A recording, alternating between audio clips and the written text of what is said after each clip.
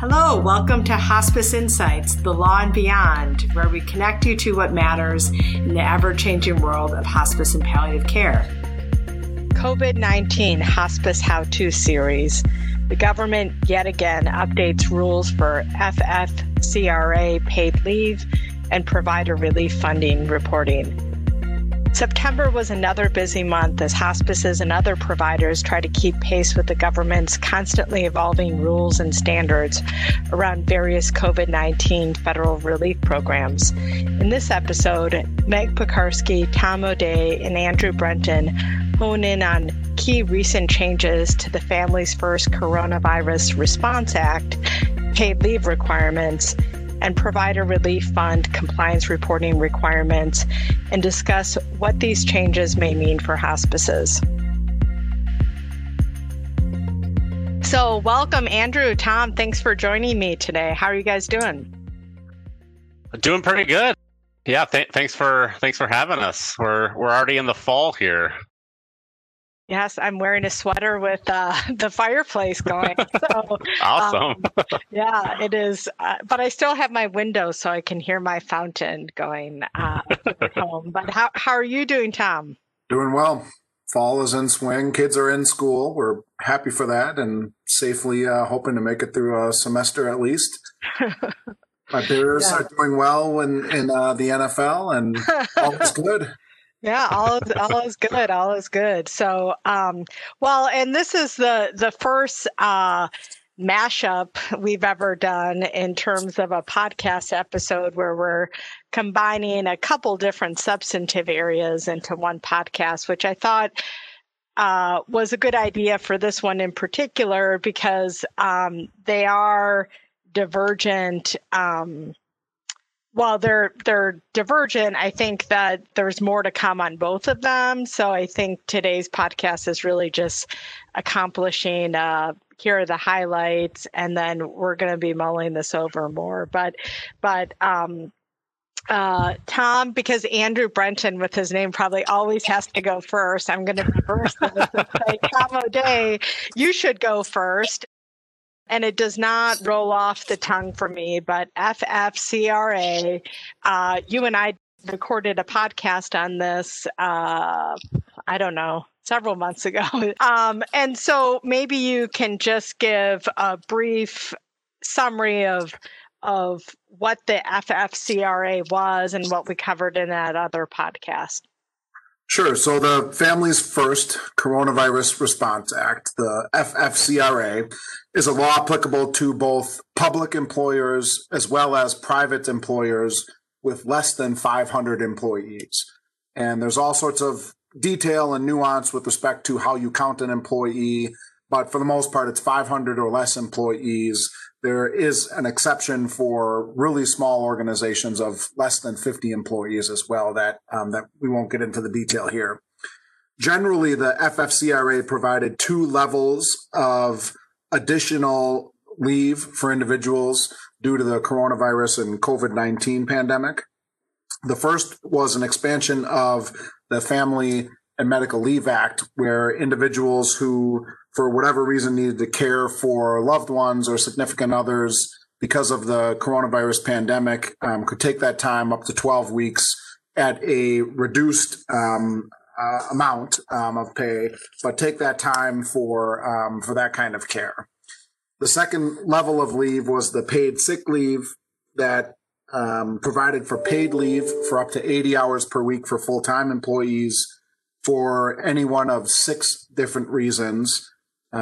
Generally, those reasons had to do with anyone who was ordered to self-quarantine or isolate due to COVID-19, individuals who had been advised to do so by a healthcare professional or who were experiencing symptoms, but then also individual employees who were caring for individuals who were subject to a quarantine order or caring for a son or daughter if the place of care or the school was closed because of COVID-19.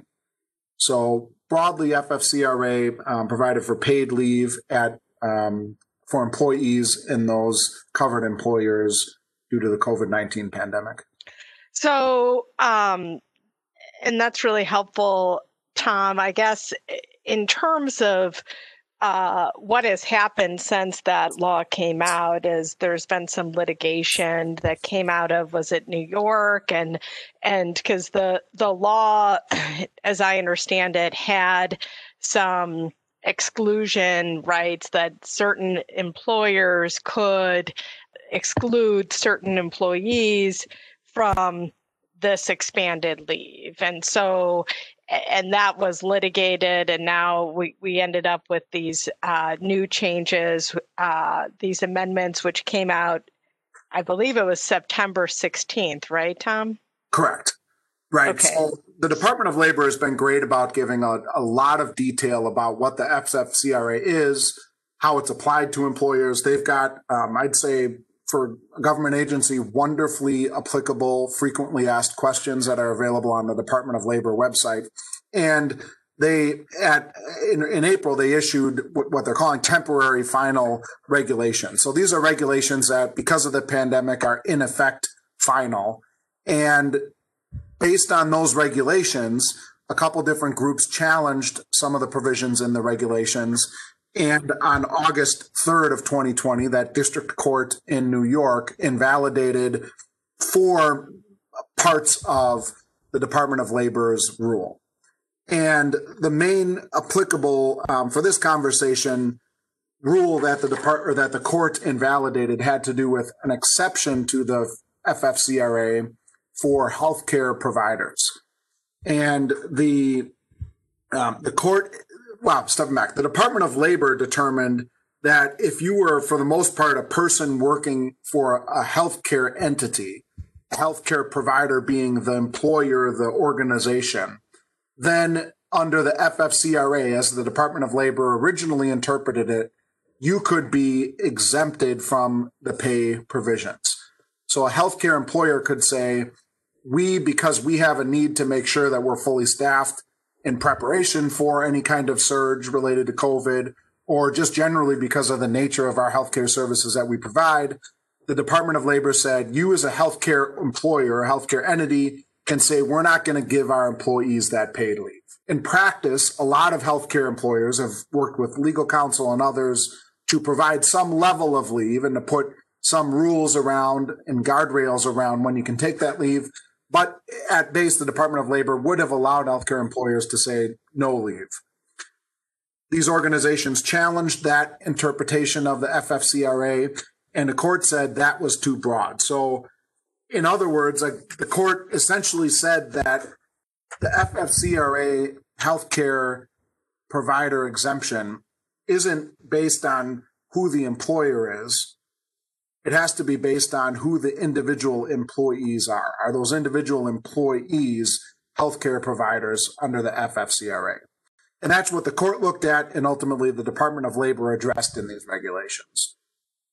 So, practically speaking, then, in how it was before, and obviously our audience here is hospice and palliative care providers. If I was a hospice, because I'm a healthcare provider, and I know we weren't specifically listed, but there was, when you weave the definitions, I mean, we do provide healthcare services.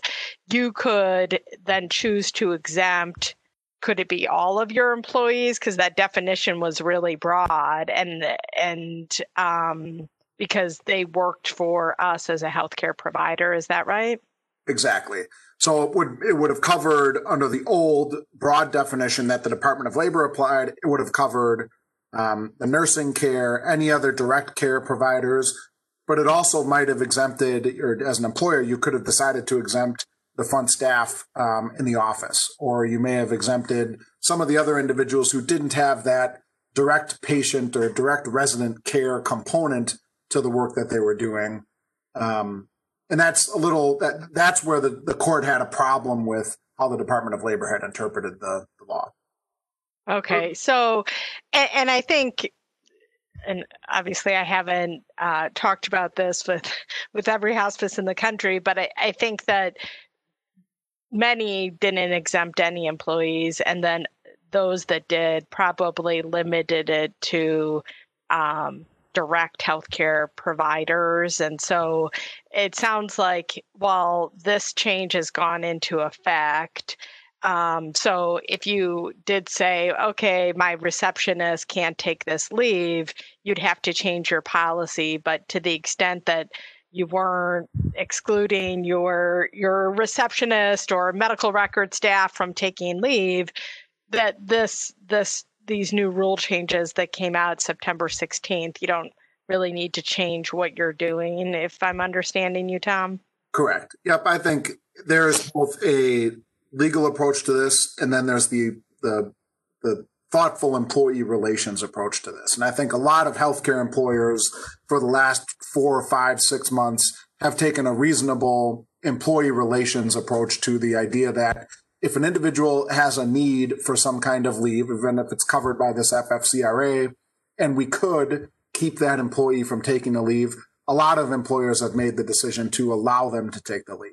And they may craft some other rules around it, but I think a lot of our clients and hospices around the country are being smart about it. Because we've been reasonable and smart about it, these rules have less of an effect. Okay. That's really helpful. I guess other things that are notable from the September 16th changes that you wanted to mention, Tom? Sure. The other components that the district court invalidated, it was interesting because the district court essentially told the Department of Labor, you haven't justified the different approaches that you've taken in your regulations.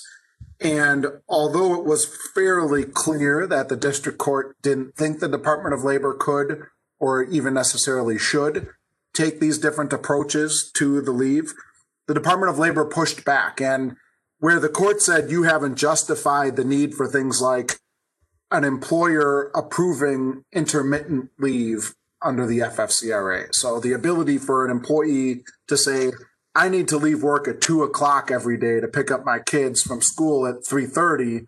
And that's not a full day of leave that I need under the law, but it's an intermittent. I need to do it Monday, Wednesday, Friday because I've worked out a carpool with Tuesdays and Thursdays. For example, that might be a request for intermittent leave. The Department of Labor stuck to their previous guidance and previous rule on that issue, and a couple others. It just justified the reason why it had taken that approach. So the healthcare employer exemption is probably the most significant change between the prior Department of Labor interpretation and the current with the new rules. So for folks in New York, are they operating under a different construct because of this opinion, or was what you were talking about, they said is, well, you just didn't justify it, so they've now cured that, so the law of the land is what this rule is, and even if you are in New York, is that what I'm getting, or? Correct. Even in New York now, the new Department of Labor revised regulations would apply to you. I haven't heard if they're going to be challenged again. I frankly wouldn't be surprised if they're challenged again.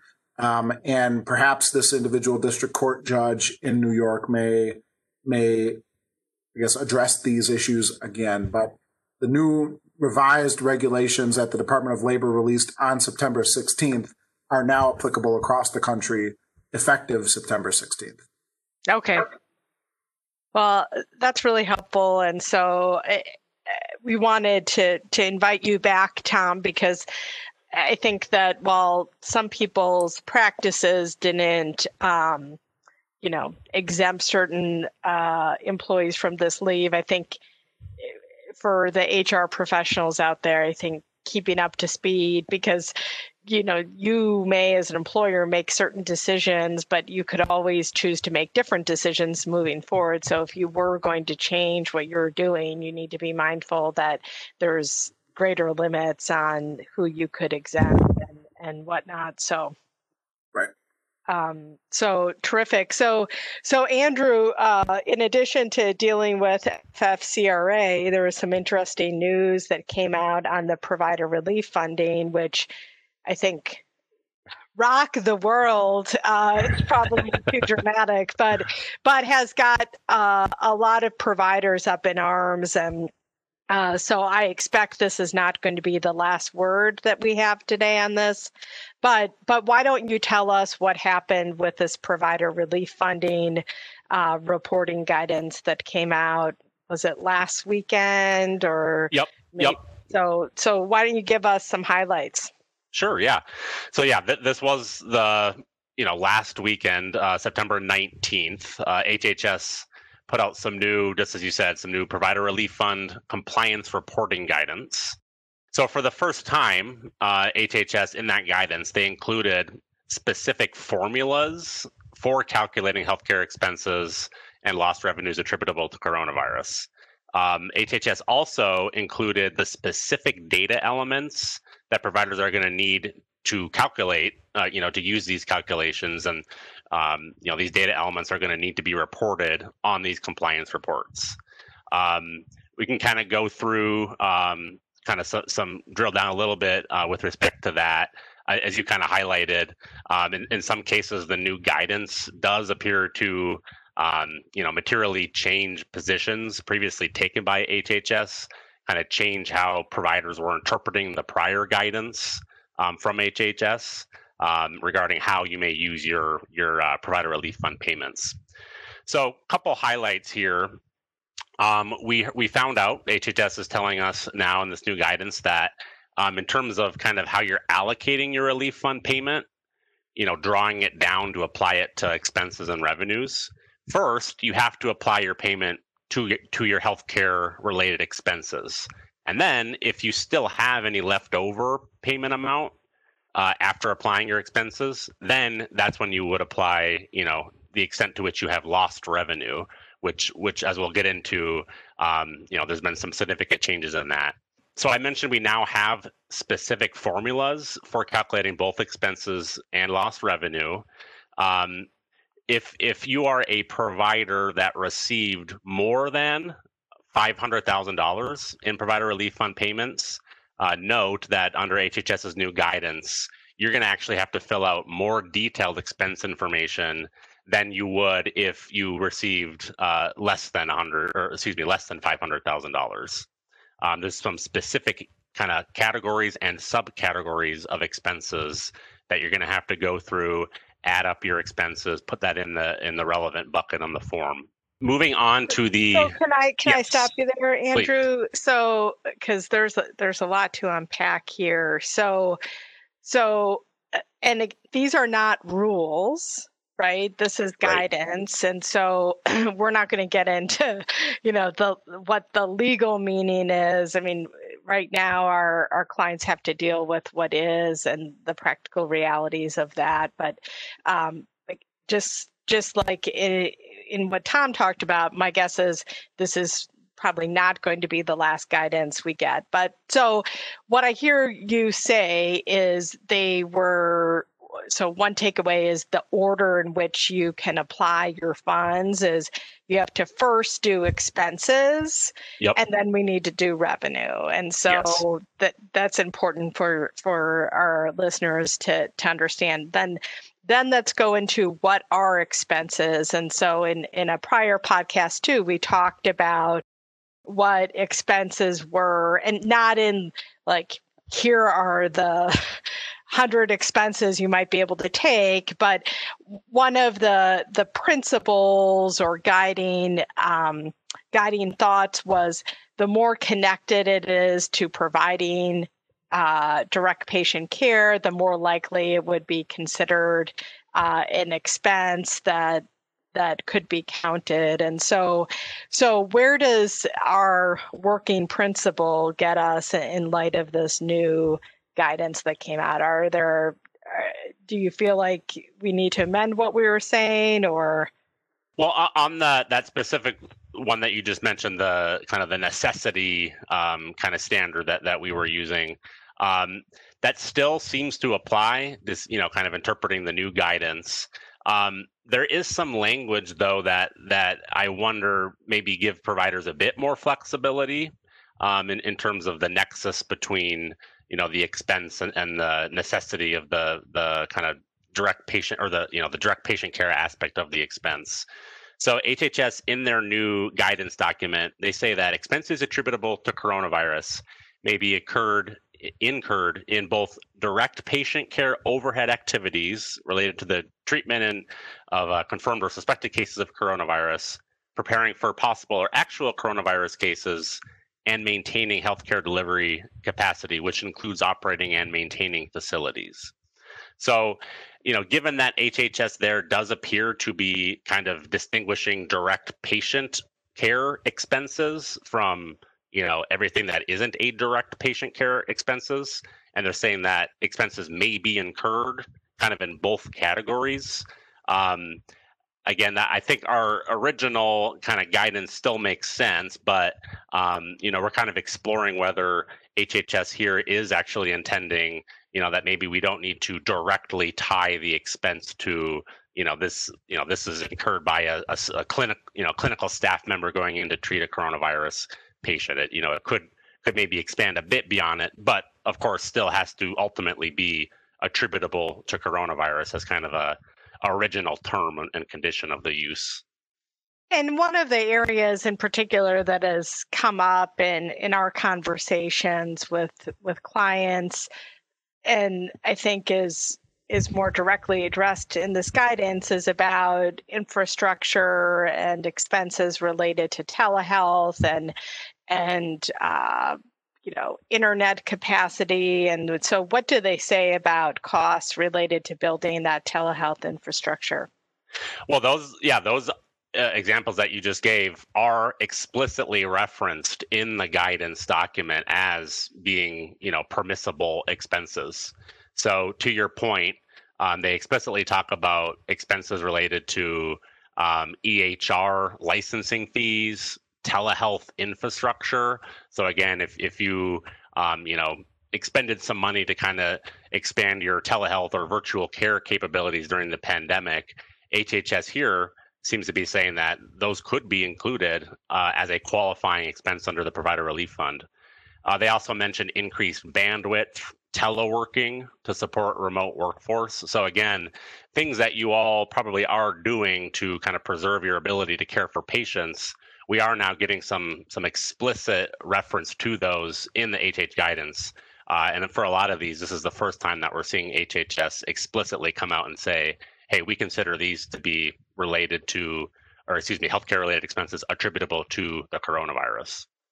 So, and I think that's helpful because hospices, because they are allowed to do visits if needed virtually, but then also with the face-to-face can be done, virtually as well. And so I think that to the extent people had to buy hardware, software, or like you said, licensing fees and all of that, that was expenses that obviously weren't budgeted for most folks because there wasn't really the same kind of need for it as there is now. Anything else before we move to lost revenue where there is sort of a lot of fireworks? Yeah, I don't think so. I think we kind of hit, very high level kind of the new expense information, but definitely do want to kind of get into the weeds here just a little bit on the lost revenue front, which, to kind of preview matters, really isn't so much of a lost revenue calculation anymore. It's now a net operating income formula. So again, providers have, ever since April when the guidance, on this program started coming out, everyone's interpreting lost revenue to mean what you would think it means. It's revenues that you've lost because of coronavirus. Now we have a specific calculation for that. This is what HHS means by that. And we find out really not lost revenue at all. It is truly they even call it a net operating income formula. So first you take patient care revenue, which we'll talk about in a second, and then you add that all up, and then you net out your expenses related to, or your healthcare related expenses, so that you're ultimately ending up not with kind of revenue, but with, operating income. This is how much I gained or lost in 2020. And there's a kind of a cap now on the amount that you can claim, which I'll get into in a second. So yeah. Andrew, that's really helpful. but just so I understand, so you have your patient revenue and then you take minus your expenses. And so do you include the money that you got, like let's say those healthcare related expenses you just got done talking about, you would have to subtract like any money you got for to cover those expenses before you could? Yes. Okay. Yeah. So yeah, you basically you add up all your healthcare related expenses, you have a number for that. Then when you move on to the quote unquote lost revenue side of the equation, you add up your patient care sources, and then you net out essentially the same expenses, the same categories are given in the guidance to come up with now a net operating income. And then if you can claim as much money from the Provider Relief Fund as is within this new cap that I want to talk about in a moment here. But yeah, that's exactly right, Meg. Okay, so we subtract those two different numbers. So we have our total patient revenue, and is that from all payer sources? Yeah, so it essentially is. So there are 6 categories that HHS is giving us for what patient care revenue means. And again, these are what you would add up before netting out expenses. So we explicitly have Medicare, Part A, Part B, Part C. We have Medicaid, commercial insurance, self-pay, and then kind of a catch-all other category, which is described as the actual gross revenues, net charges from other sources received for patient care services and not already included in what we just talked about. So yes, essentially all payer sources, Okay. Including self-pay. And then to the extent there's, like a revenue that you haven't already kind of fit into one of those categories that you can still argue was received for patient care services, then you could kind of lump that into that total calculation as well. Okay, so here's all of my money that I got in the door, and then I have to say, okay, minus my expenses, which includes like sort of this money. And so the expenses that you're talking about, obviously there's more expenses than just the things that are defined as healthcare related expenses for purposes of CARES Act, right? I have staff costs, I have all these other things. So are you minusing all of those expenses from that net revenue? So it would be inclusive of that? Yes, Okay. that is how I'm reading it. HHS is explicitly talking about, mortgage payments, costs for employee health insurance, malpractice insurance. I mean, the expenses that you're netting out and that you would have already added for the prior calculation, the expenses calculation, those include kind of things that we had thought would be included. Staff costs, legal fees, accounting fees, transport costs, really anything that is an expense that you don't already have money to reimburse, and that is attributable to coronavirus. And at least for kind of the healthcare kind of portion of the healthcare related expense, HHS does appear to be taking kind of a broad perspective on that.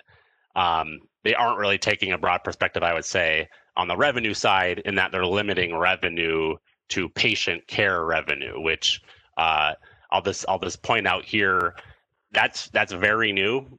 Under prior guidance from HHS, we thought there may have been support that you could include lost fundraising revenue, lost donation revenue, lost thrift store revenue, that you could include those in terms of calculating how much money you lost due to the pandemic, or revenue that you lost during the pandemic.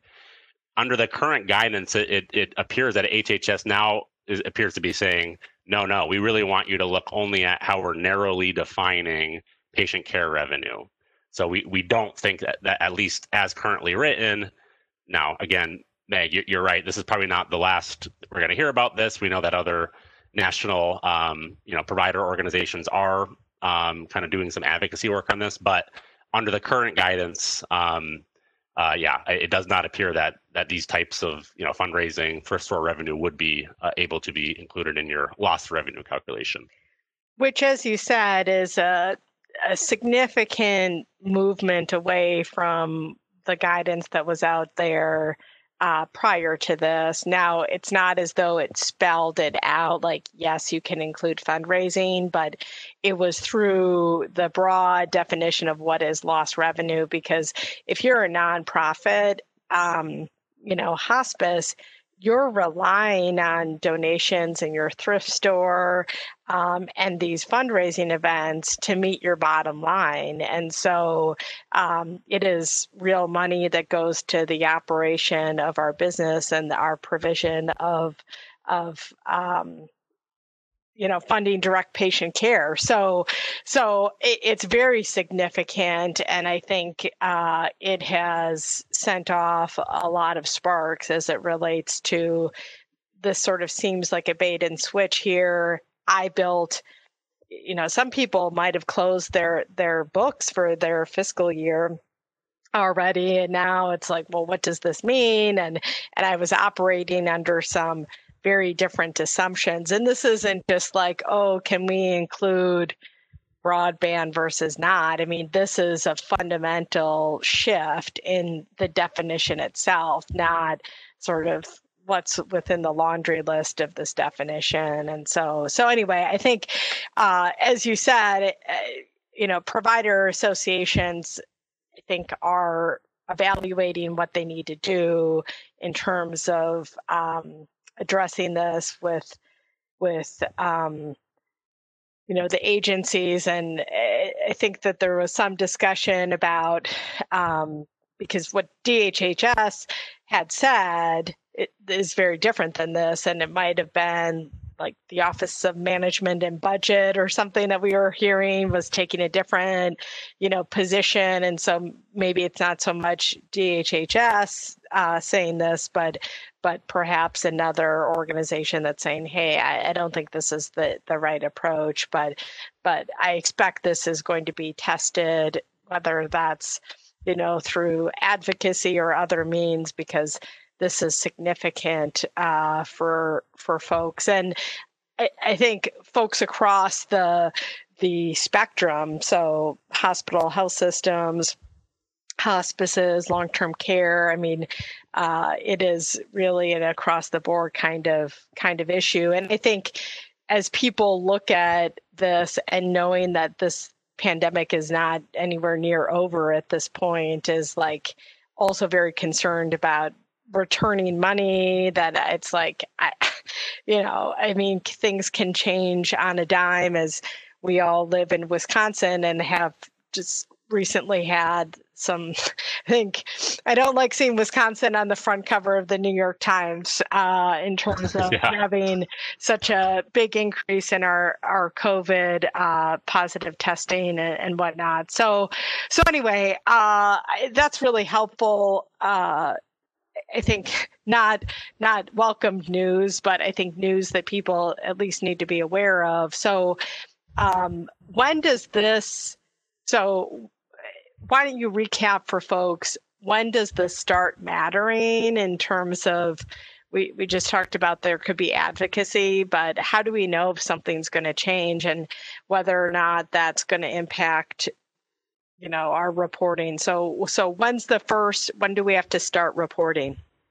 You have to start reporting on February 15th of next year, 2021. So the first of these compliance reports that we're talking about is due on that date. So 45 days after the end of 2020.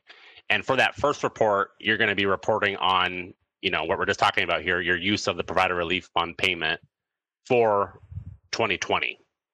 Then, if you still have leftover payment amounts after 2020, we now know, we have clarification that you have until June 30th of next year, 2021, to then spend down the rest of your payment. And if you do that, if you still had payment that you spent down in 2021, then your second compliance report is due on July 31st, 2021. We now know also that the portal that you would use to submit your report, that's going to be opened the first of the year, 2021. Actually, as early as last week, HHS was saying that it was going to be available October 1st. Now we know we do still have, again, 3 more months. So, this is kind of an important deal, obviously, but kind of just for context, there is some time. I mean, we know that you'll want to, start making your decisions now, kind of based on this, but just for purposes of the report itself, you do have some time to, to worry about submitting that. So, and I think you said something that's important in the sense that, so even with this lost revenue calculation, and maybe now you can't include as much in that sort of bucket of what's considered lost revenue, if you haven't spent all of your money, you don't have to return it right now.